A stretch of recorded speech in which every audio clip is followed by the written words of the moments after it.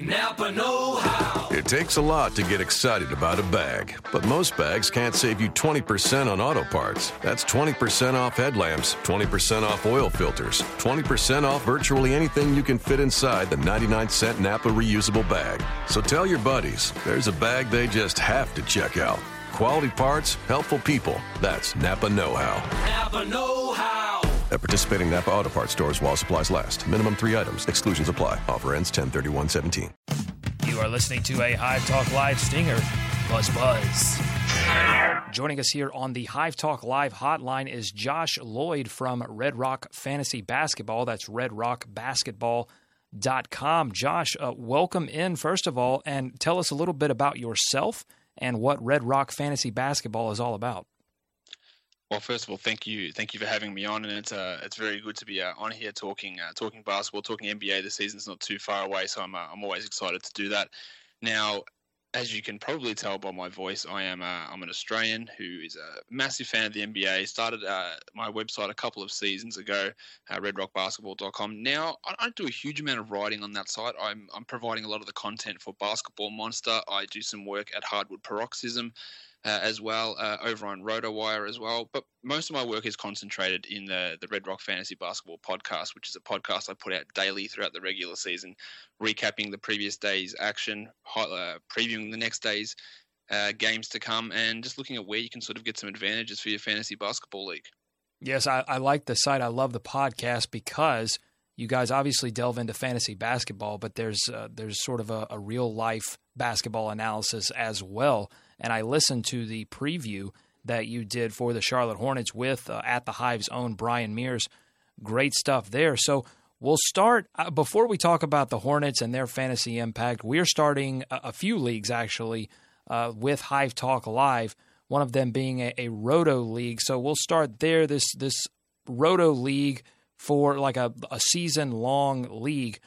What kind of things should you be looking for when you draft a team for a Roto League? It's not going to be a dynasty league or anything like that. It's going to be year to year.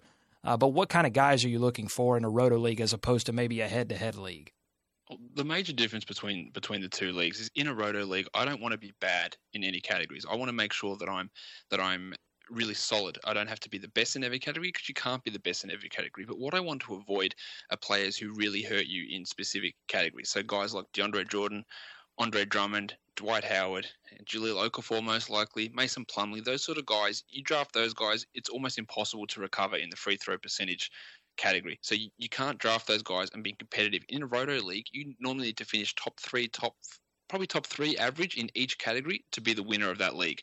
And if you're drafting one of those guys, you're going to be bottom 2, bottom 3 in that category, meaning you basically have to finish first or second in every other category, and that's a real stretch. So they're the sort of guys I want to avoid. A player like Kemba Walker, he might be a player I try to avoid as well because his volume of field goal attempts and his field goal percentage is so, or the volume is high, the percentage is low, that makes, when you're drafting a team, you have to draft all of the rest of the players to compensate for his bad field goal percentage, and you can neglect other areas. So what I'm looking for are players who their negatives aren't horrible, but they've got nice spread out value. Nick Batum is a great example. We're talking Charlotte here. He's come across this season.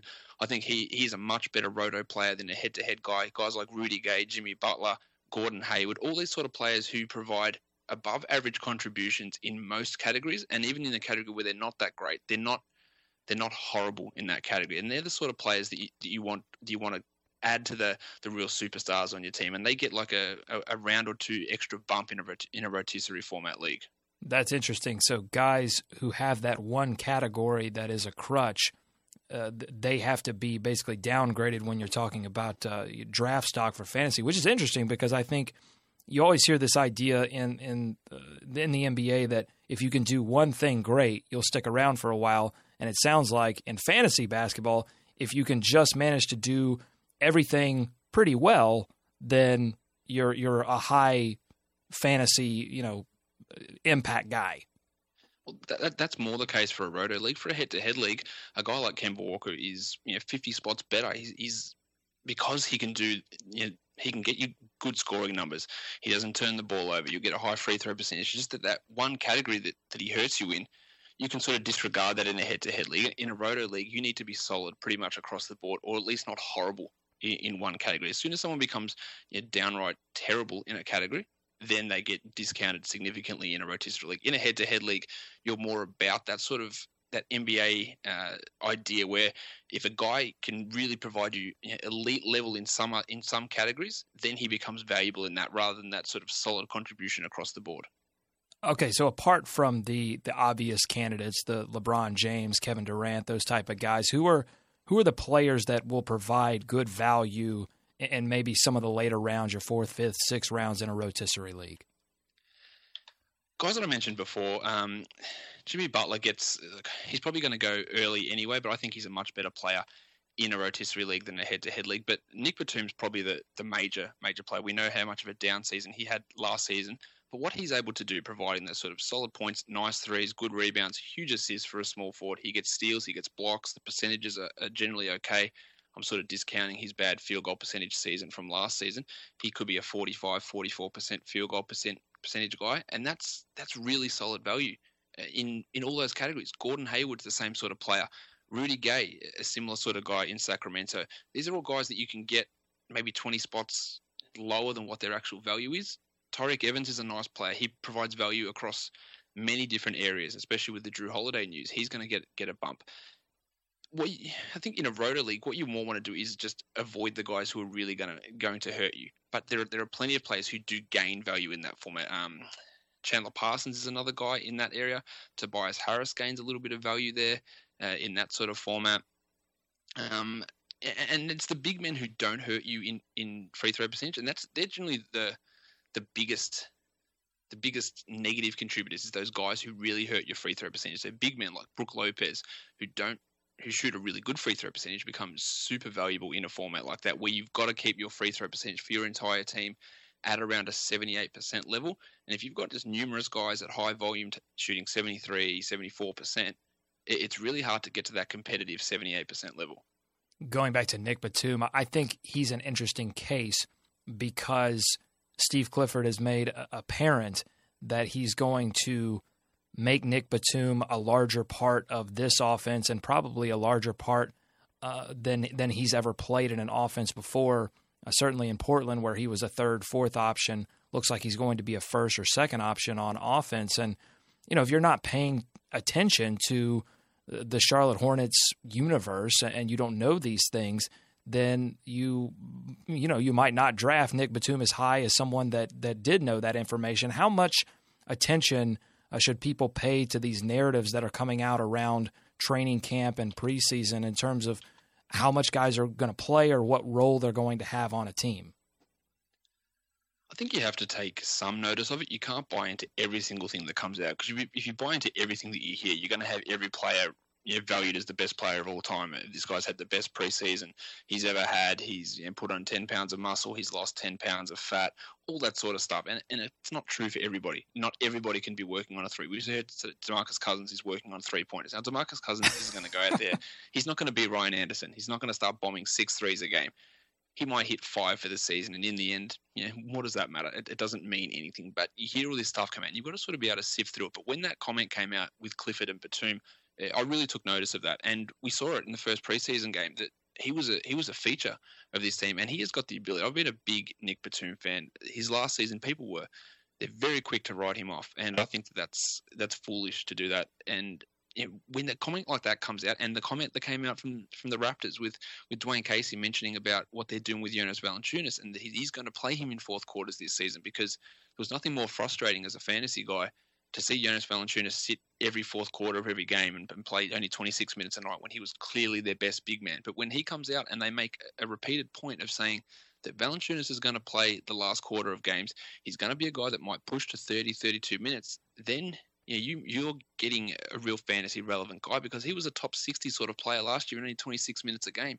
We could be seeing the birth of a top 40 sort of player. So you have to take it with a bit of a grain of salt, but there's a lot of valuable information that comes out in these next couple of weeks. All right, Josh, we've been talking for a few minutes here, so I feel like I can I feel like we're friends already. Yep. I make friends very easily. So I want to make an admission to you. I'm kind of a fantasy basketball newbie. I played on and off for a few years, but I haven't taken it very seriously before. I plan to this season because we're starting these leagues for Hive Talk Live. So I want to know, how important is it to pay attention to your lineups day to day? Because it's not like football, although football is becoming almost daily with Thursday night football and such. But how important is it to pay attention to your lineups daily to make those adjustments? Or is it possible to check in once or twice a week, make adjustments? Maybe that's beneficial. I don't know. Okay, look, you're probably not asking the wrong guy, because I'm so invested in doing that I am checking it all the time.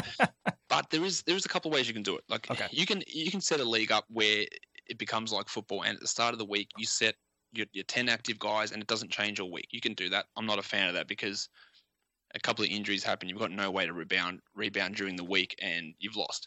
But what you can also do, and this is the way that I like to do it, because I'm managing probably at the moment 12 different fantasy teams. Woo!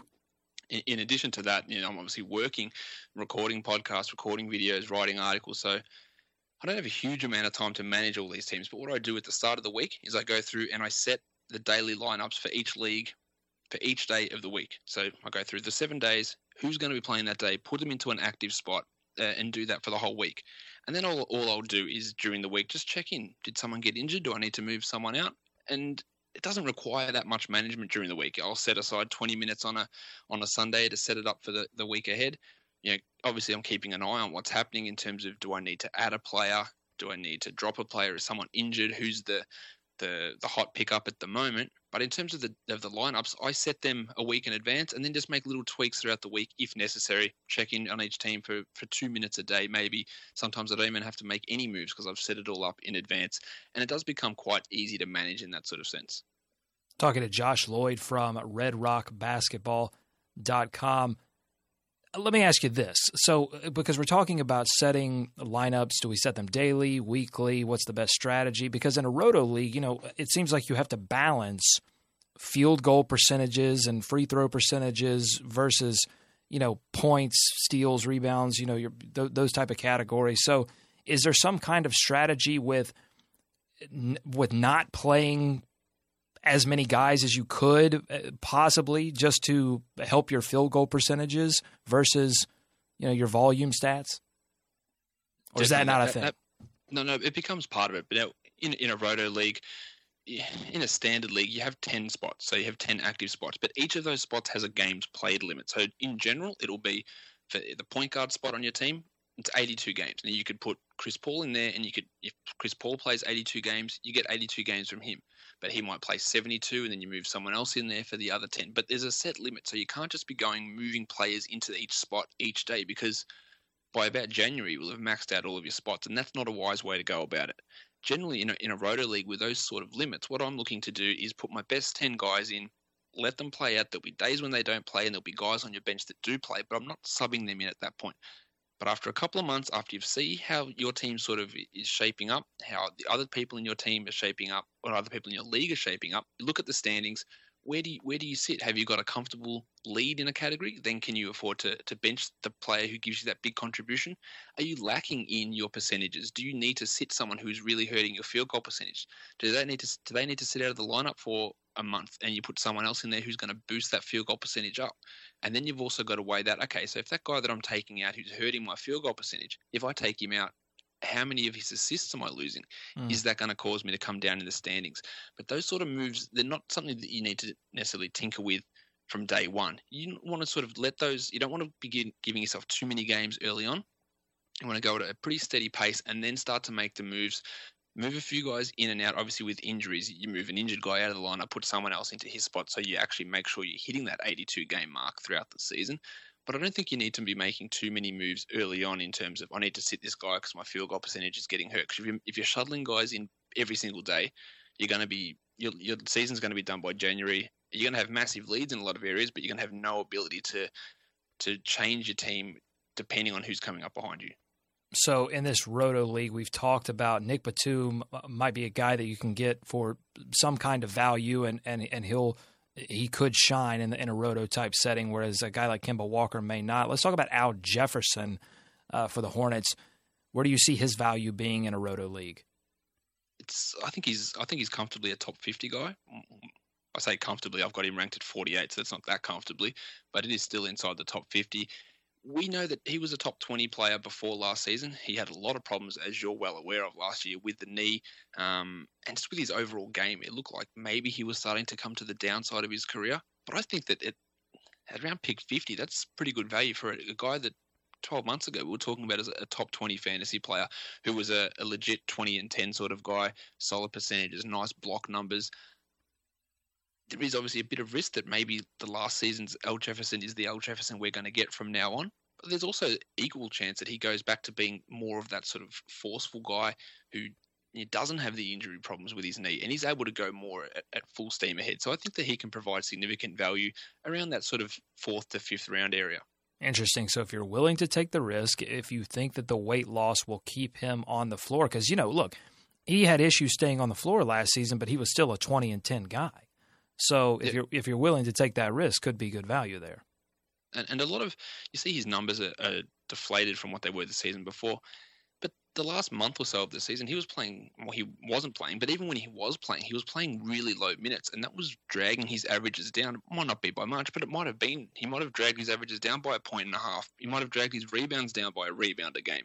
And when you look at the overall season, you go, well, that's maybe not that impressive, but in those limited minutes towards the end, it did impact it. Interesting. Let's one more guy I want to pick your brain about is Jeremy Lin. What was his fantasy impact in the previous few years, his stops in Houston and LA, and what do you see his fantasy value being for this upcoming season? Now, I don't know how much of my podcast you've been listening to, but it sounds like you're baiting me into going on a rant about Byron Scott and his use of Ronnie Price last season, because I mentioned it on pretty much every show last season. Every season preview, I think I've mentioned it this year, is that the way that Scott used Ronnie Price over Jeremy Lin last season was absolutely criminal. Lin was putting up, not even from just a fantasy point of view, just from an actual watchability and this guy knows how to play basketball point of view. Ronnie Price shouldn't be playing in the NBA, let alone starting over Jeremy Lin. Lin, when he played, he put up great numbers. In Houston, even as a backup in Houston behind Patrick Beverley, he was a guy who should be rostered in all standard leagues. He was clearly a top 100 player. He would have been a top 100 player last season if he actually was given enough minutes. When he gets the minutes, he puts up enough value that you have to own him in fantasy leagues. He's going to score. He's going to get you nice assist numbers. The steals will be there, some okay threes. His field goal percentage can be a bit of a worry, but he's got enough ability and enough fantasy sort of talent to really give you value if he's getting a big enough role. Now, we don't know exactly if he's going to get that role, but he only needs 27 to 28 minutes to actually be a fantasy relevant player. Okay, that's good. That's a good minutes mark there to keep an eye on, because it seems like Jeremy Lin could fall into this 6-man role, and then Kemba has had injury issues in the past. So Jeremy Lin could find himself at any point in the season getting starting rotation minutes. So I think you're right there. Jeremy Lin, an interesting prospect in fantasy for the Charlotte Hornets. I also want to talk about daily fantasy sports leagues in terms of basketball. We see the commercials all the time during football for, your FanDuels, your DraftKings. What are the daily fantasy basketball strategies that are out there? I mean, what are some things that guys need to look for that they may not look for in standard roto or standard head-to-head leagues?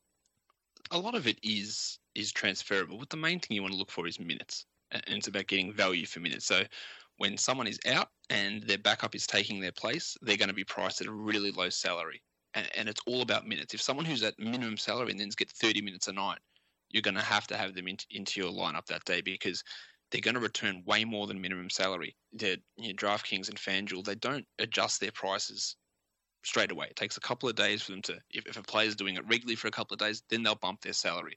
But we saw last year a guy like Austin Rivers, who when he was getting starts, he was a must play in daily fantasy, even though he's not a good player, and he's probably not a great player when they adjust his salary. But if he's coming in at minimum salary $3,500 and he's playing 30 minutes and he's scoring 16 points and he's getting 5 assists, it's a must play situation. We could see a situation here with Charlotte. Opening night, Michael Kidd-Gilchrist might not be available. We might see Jeremy Lamb in the starting lineup. We might see PJ Hairston starting, and they're going to be at pretty low salaries. And if you can think to yourself, if Clifford comes out and says, we're going to run Lamb and he's going to play 28 minutes, then he's going to be a great option. So that's what you need to do. You need to get these high upside, low cost guys with your consistent high producers, Russell Westbrooks, Kevin Durant's, all those sort of players. And it's about getting value for salary. And a general rule that I like to look at is you want to be able to get, in say on FanDuel, you have $60,000 to spend, and you've got to get, if you want to collect in head-to-head games and 50-50 games, you want 300 points. So 300 points, 60,000. It's basically you want. I'm trying to work out the math in my head here because I've just lost it. But you gotta listen. You have to carry the two. That's the key. If I had a pen in front of me, I'd be doing it. It's basically you want five points per $1,000 salary. Interesting. That's math. It's pretty easy. Five, and obviously they have their own scoring system where points and rebounds and steals are worth whatever, but 5 fantasy points per $1,000. The lower salary guys, you probably look to 6 or 7. The higher salary guys, 4, 4.5. Overall, you want your team to be giving you 5 fantasy points per $1,000 of salary. Wow. So there's some interesting sort of metrics that go on when you're. Are there any kind of indexes that show what a player's points per dollar amount? That'd be interesting. You can, over on basketballmonster.com, you can find out all that information based on players' past salaries, projections for the next day, what their salary is going to be, what their projected points are going to be, where we take into account things like, their minutes they're going to play, the opposition they're playing against, the pace the game will be played out, all that sort of stuff. We project the stats that they'll play and their salary, and then give it a ratio. And do they fit into a positive player? Are they a negative player? And you can build your lineup that way. And I'm sure you can learn all of this information by listening to the Red Rock Fantasy Basketball podcast as well. Absolutely. We have the back half of each show is dedicated to daily fantasy, where we preview the next day's games, highlight the value plays, highlight guys to stay away from, talk about injuries, and try and keep you generally up to date with hopefully some good decisions, and heaps of listeners that want a fair bit of money over it. And basketball's a good game for daily fantasy because things are generally fairly easily replicable. We don't see as much variation as you do in football. Like, that LeBron's not going to have 30 points one night and 6 points the next night. You know that he's going to go out there and be 25, 7, 5. Some nights he'll be 35, 10, and 12. Some nights he'll be 20, 10 and 8, but overall he's in that same ballpark. He's not going to be like a guy who goes out and has 3 touchdowns one week and then has none the next week when that's such a massive gap. These numbers are very replicable. They're the same in general each day, and you can use that to your advantage as long as you're aware of these guys who come in then at the low salary and they get that temporary slight bump if you're using them to your advantage. Are there guys that may on the Hornets that may play better in a daily league as opposed to a roto or a head-to-head? Well, again, it depends on where you're playing. But say FanDuel doesn't take into consideration missed shots. So a guy like Kemba Walker, who might throw up a lot of missed shots, and with his bad field goal percentage, he's not going to get penalized. So he's a guy who's really useful in that format. And because of his low turnovers as well, which is something they do penalize in FanDuel leagues, then he becomes more valuable than some other point guards who might be priced at that similar amount, because he's more likely to go out there and you have 1 or 2 turnovers, where someone, even say compared like a Russell Westbrook, who goes out and has 6 or 7 turnovers, and they're all negative points. But it all depends on where the salary is priced at. You can't say that this guy is going to be a great daily fantasy option, because if he's a great daily fantasy option for the first week, then FanDuel adjusts and they go, well, you know what? He's been a great option. We're going to bump his salary up 2,000, and now he's not a great option anymore. And they're constantly reviewing their salaries. They're not doing it. They're not doing it to make sure that no one wins, because people always win. People win every one of these tournaments. They're just doing it to make things fairer, and you've got to flow with it. You've got to adjust. You just can't ride one guy the whole way, because it just won't happen. They'll just move his salary up and up, and he'll become unusable.